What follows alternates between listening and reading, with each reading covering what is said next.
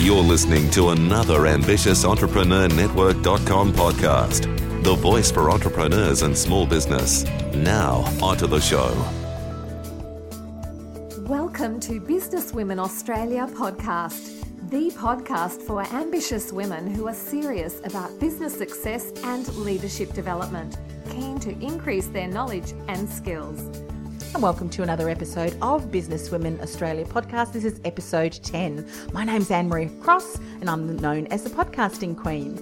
Now, according to my guest today, data visualization has been one of the biggest growth areas of her business. She says clients are looking for new and innovative ways to engage their target market, and infographics and animations create visual tools for doing that. Joining me on today's show is Kristen Turnbull. She is a highly motivated and passionate researcher with 13 years experience in financial services and 7 years in the market research industry.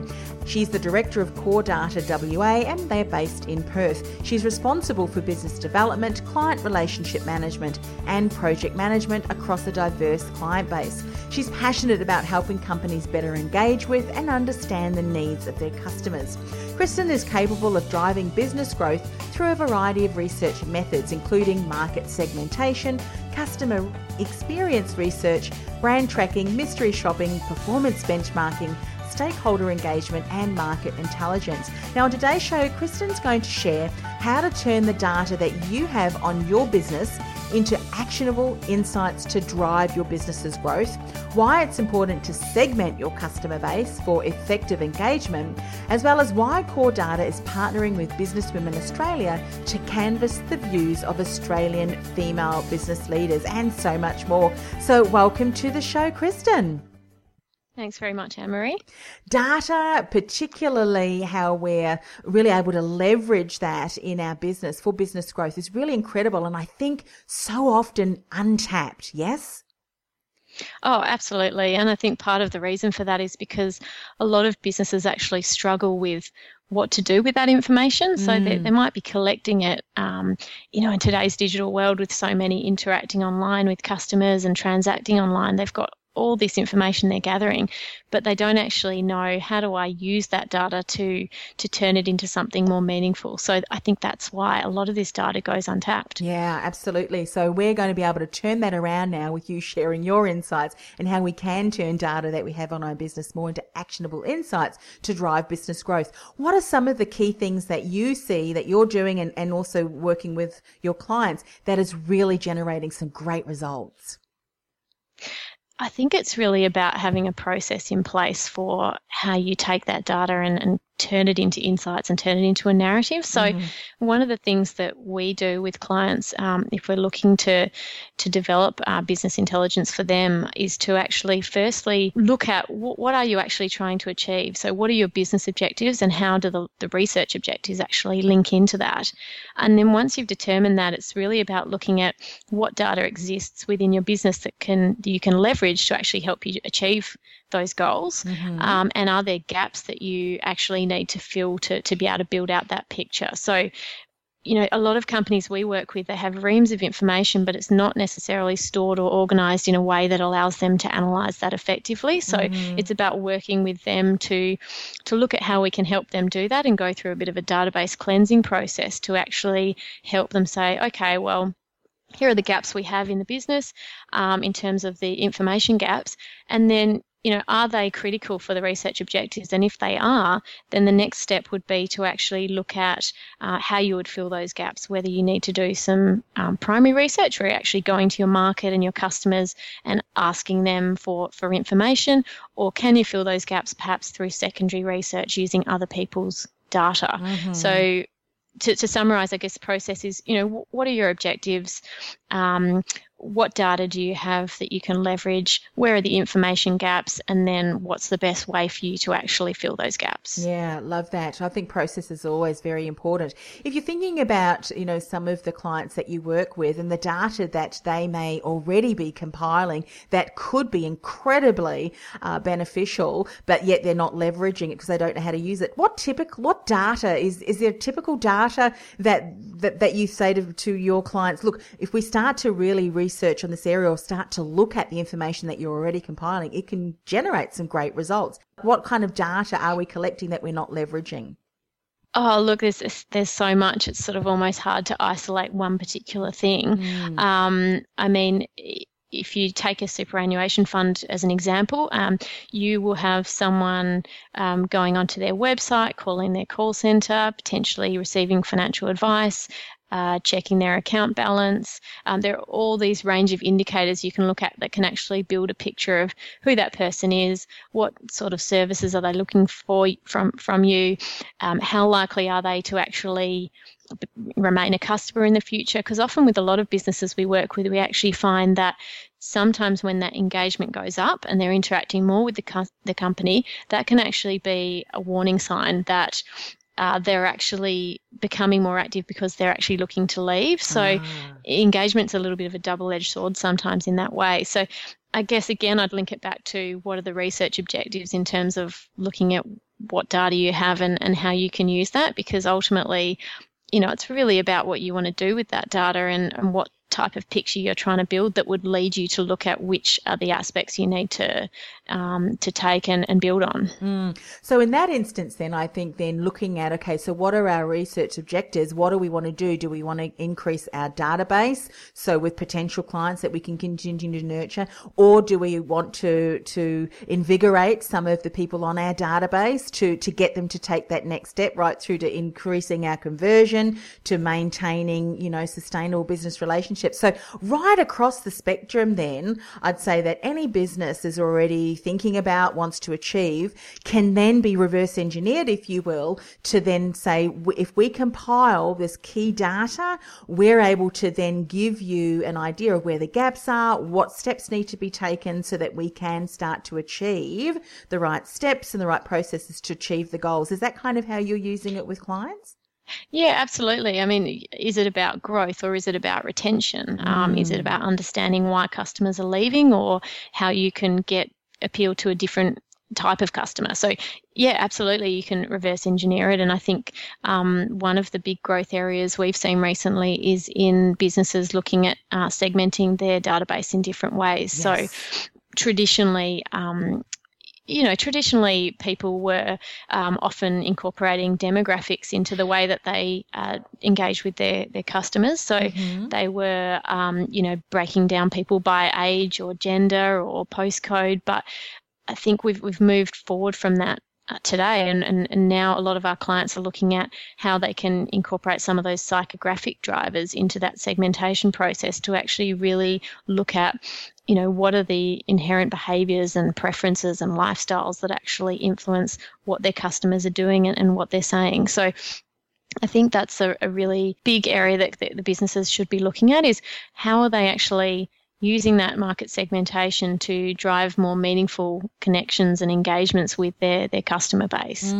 So if we're thinking about the psychographics then and the inherent behaviours, what you were saying earlier about sometimes an indication of increased engagement from a client, so an existing customer maybe contacting you, maybe emailing for more information or confirmation about what's going on with their account, that kind of thing, can actually be a determining factor that, hang on a minute, they're doing research so that they've got information because they may make a shift.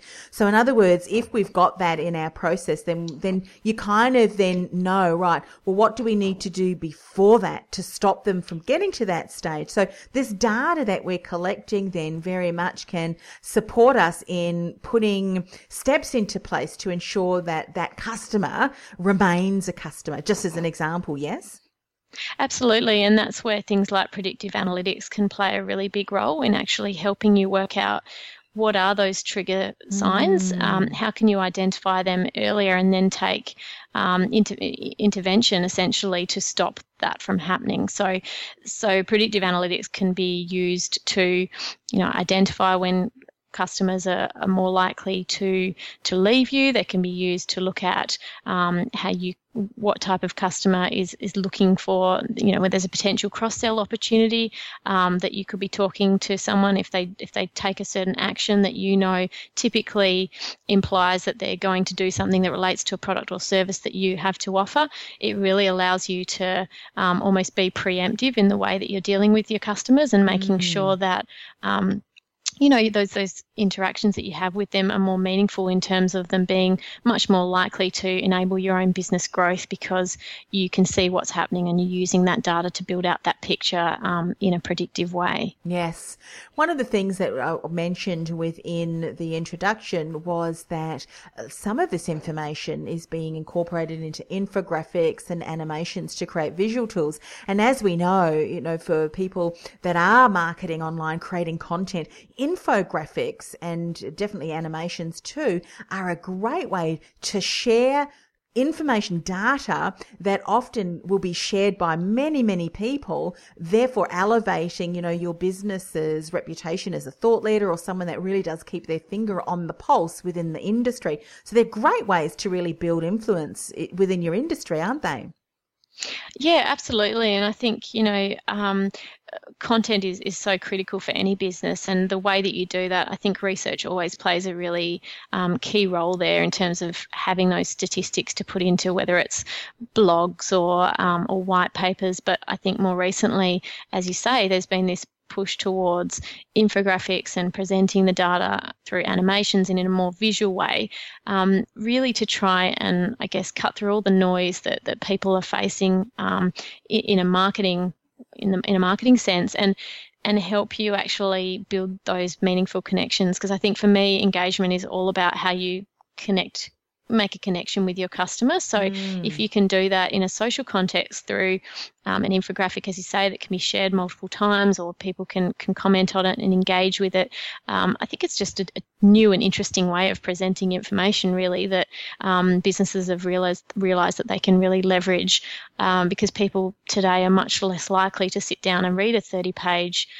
paper that you've put out than they are to see something on Facebook or LinkedIn and share that with their friends. So it can really build that social growth and following for you, I guess. Absolutely. And I know for many, if we look at some of the traditional media, such as radio, TV, they're always looking for information, particularly if you've got editors in a specific space. If they're in your industry, if you're sharing this relevant, up-to-date data that you have continued as a business to compile and then share across the various mediums, infographics, reports, that kind of thing, often then you will find that the media will approach you to find out more information. So then giving you more publicity and opportunities to get awareness of your business, yes? Absolutely. I think the media love a statistic. I actually used to be a journalist myself, so in my past life, I know how important it is to have facts and evidence when you're writing about things. So I think that by incorporating those into the message that you're selling, essentially, in the market, and incorporating some of those key statistics around your business and what your business is doing, you're much more likely to get the media's attention. And they're always looking for short and sharp, focused sort of pieces that they can use. Obviously, there's so much pressure to get things out to market, and so much content that has to be produced. So whatever you can do to try and increase the likeliness that your brand is going to get more exposure is really important. Yeah, we've already mentioned about market segmentation. So in other words, where organisations need to be aware that it's not just demographics, but certainly psychographics. In the introduction, I said that you also supported businesses across research methods that included customer experience research, brand tracking, mystery shopping, performance benchmarking, stakeholder engagement, and market intelligence. Let's just talk really briefly about some of the things within each of those that you would be looking at and how it can really support a business in their growth if they did do some research projects within that certain area. Let's talk about customer experience research. How would that look? So typically customer experience research might be a satisfaction survey where you're wanting to find out how people are feeling about the products or services that you're offering from them, what needs to change, what could you improve, how likely are they to remain a customer in the future. We often incorporate measures around Net Promoter Score, so how likely are they to actually refer you to friends and family. At Core Data, we think that that's an important measure, but we're quite wary that it really is only one part of the picture, so we always make sure that there's quite a lot more depth than just looking at that NPS score. And the reason being is that we know from our research that a lot of people in their nature just aren't typically likely to refer, particularly when it comes to higher value decisions or higher risk decisions. So you shouldn't place too much store on that net promoter score, really, when you're looking at your customer experience. It's important to capture, but it's part of a bigger picture. So it's really about sort of, again, working out what are the research objectives, and then, that will sort of frame up what the question set looks like for that customer experience research. And it might not just be a survey. It might also be that you run some focus groups or some in-depth interviews with your customers to find out what's really going on and how you can improve things. But typically it's about, businesses wanting to understand how they can get profitable growth. So how they can increase sales, increase revenue, increase profit, increase customer satisfaction. So they're essentially some of the key reasons why people would undertake that kind of research. Perfect. What about brand tracking? How does that look? What does that entail? Yeah, so brand tracking is really about understanding how your brand's perceived in the broader market. Are people aware of your brand? How aware are they of you versus some of your competitor set? Are you someone that's a top of mind brand? So, when they're not prompted, do they think of your brand when they think about your specific industry, or do they need to actually be shown a list that includes your brand to then think of you? And that's important, because if someone's not aware of you, they can't buy from you. So I think that awareness is a really critical measure.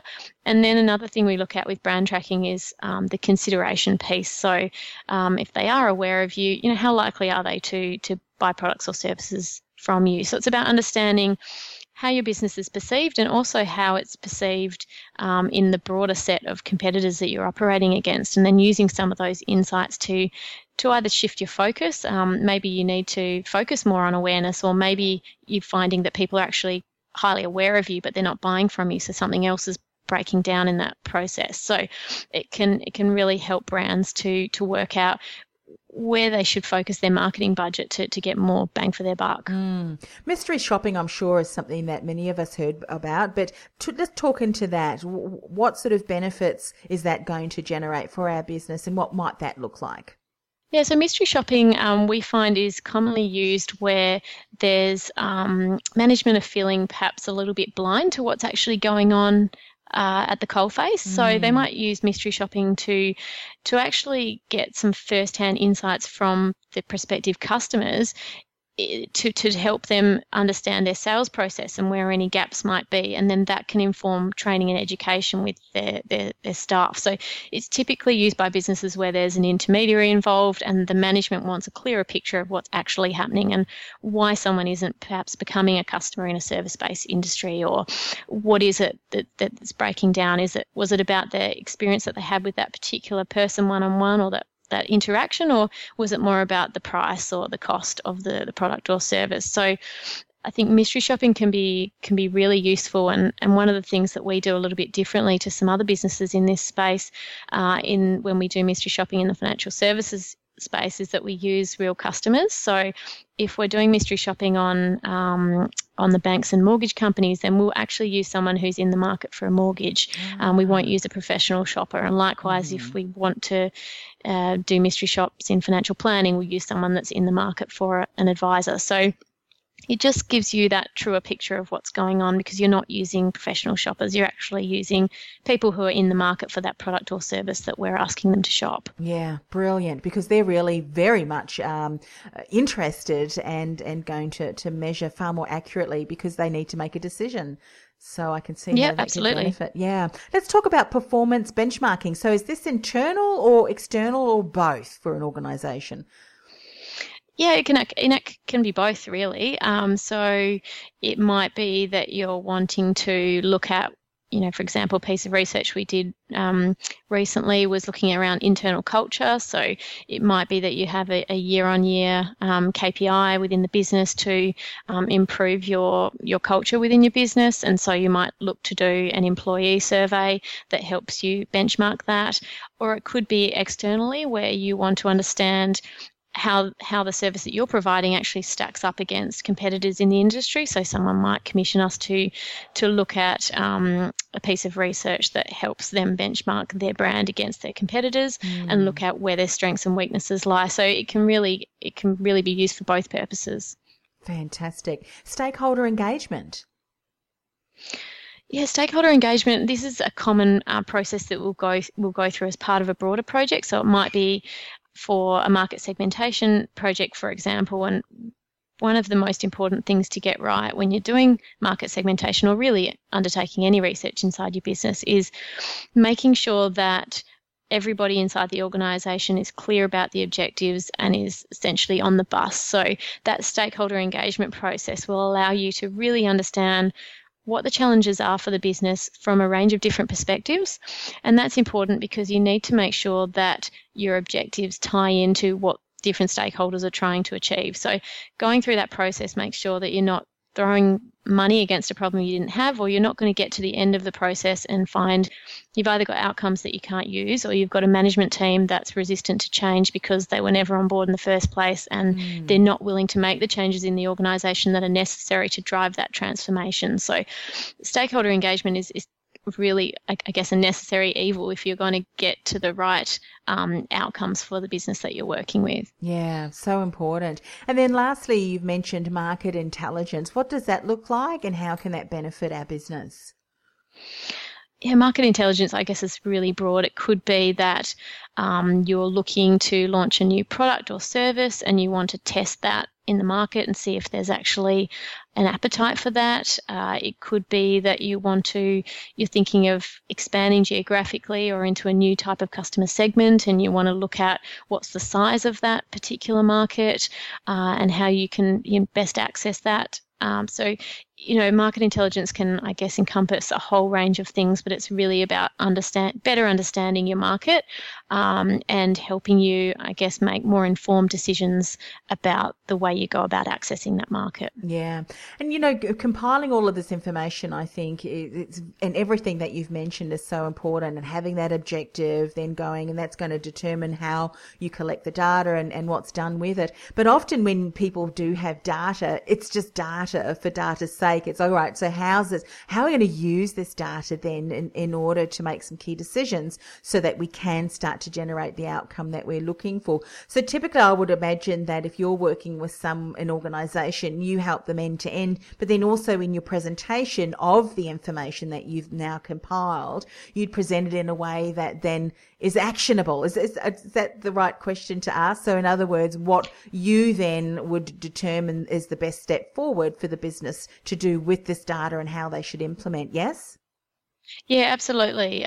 We talk a lot about actionable intelligence, and it might sound like a phrase that you just throw around, but we really believe that there's absolutely no point in undertaking a project or going through this process of doing a piece of research and then having that report sit on the shelf and gather dust. So the business needs to understand, and that's part of our job, not just what the results are, but what are the implications and how they can manage through that process of change. So there is a big change management piece that often comes with a lot of research projects, and as part of our role is to help businesses, when we translate those insights at the end of it, understand what those next steps are and how they can progress along that to actually make sure that they get the changes that they need within the organisation to ultimately drive that business growth. Yeah, I think that's important. Why I ask that is because imagine, a stakeholder engagement could be within the individual team members, management leaders, that kind of thing. And how often do you hear, even my own husband, our company's doing some more research,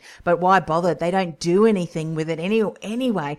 So it's so important when you start doing some of these research projects that at the other end that action is taken, particularly if you're doing something internally with stakeholders, that they can see that you are actioning the results or the information that they've been compiling. Yes, absolutely. Yeah, I think that's one of the best ways is to actually prevent change in the business, is to continue doing things and then not do anything with it, because you're just going to create disengagement among your staff, and no one's really going to want to put the effort involved to make the change because they just see it as, oh, here we go again. So yeah, you're absolutely right. It's really important that, that the research process is actually being used to drive that change, and that people understand, it's not just a process you go through to get to a report. You really need to take the steps that are required to get there, and that's often not very fun, and it can be challenging, and that's why that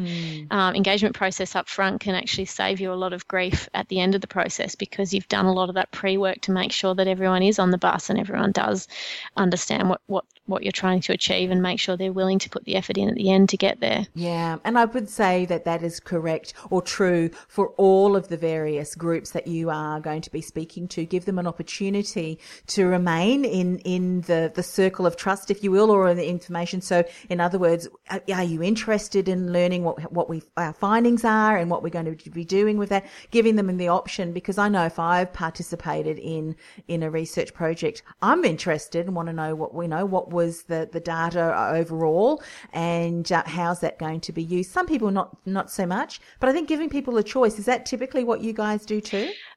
Well, and we typically find that it's very rare that a research project doesn't actually touch multiple points of the business. So it's almost like it's not necessarily giving people a choice, but it's making sure that the business you're working with is aware that actually every part of the process of their business is probably going to be affected, from marketing through to IT to operations. So it's really important that you've got stakeholders involved across all of those different departments. And I heard a talk recently where a lady from Microsoft used an interesting phrase about getting IT out of the basement. And the point which she was trying to make is that today we don't operate in silos anymore.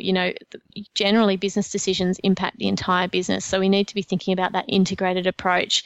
And that's why when we undertake market segmentation, for example, we will at the outset be looking at how is this actually going to integrate with CRM systems, and what are the IT systems that need to come into play to make this work. So it's really about taking that organisation-wide approach and making sure that everyone across the business understands how this research process is going to impact them, and making sure you're actually discussing any challenges that you might face as you go through the process up front, and finding solutions to those so they don't become a roadblock at the end of the process. Yeah, we can see how that's so important. Let's talk about why Core Data is partnering with Business Women Australia, and you're going to canvass the views of Australian female business leaders. Tell us more about this. Yeah, so look, I think the work that BWA is doing is fantastic, and what we wanted to do is give a voice to the women who are leading Australia's businesses, and importantly to take the debate over gender equality to the next level by actually putting some first-hand insights around the challenges and opportunities that women in the workplace who are in these leadership roles do face, in terms of taking it beyond the well-understood pay gap, which gets a lot of airplay. So I think there are much bigger issues that we need to be talking about in terms of how we actually drive grassroots change and change perceptions around how we can support women in being more successful. So we're hoping that the research will actually drive some debate and discussion around changes that need to be made from a policy perspective, from a support framework perspective, that give women a better opportunity to take on some of those senior positions, take on board roles, and really, be that contribution that we know that women can be in terms of that economic impact, and giving them the potential to participate. Yeah, I cannot wait. And when is that the study's going to come out so that you can start to have the conversation? So we've completed the research. We had over 500 females respond across a range of different industry sectors, and some really interesting results. So we'll be sharing the results of that next week, actually, on the 6th of September. Fantastic. And it'll be promoted in the media after that as well. So people will be able to actually access that report and those insights either at the presentation if they're based in Perth, or through contacting BWA or ourselves to get more information. Yeah, fantastic. So, Kristen, if people want to find out more about you and your company, how best to do that? They can go to coredata.com.au for the details on the website. We've got an office in both Sydney and Perth, but happy for them to contact me on the Perth number. They can also follow me on LinkedIn. Would love to engage and have conversations with anyone that's looking to drive business growth.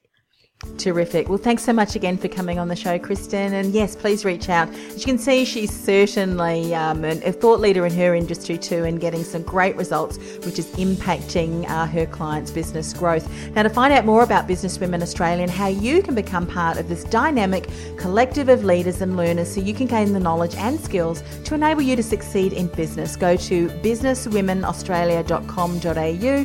That's businesswomenaustralia.com.au.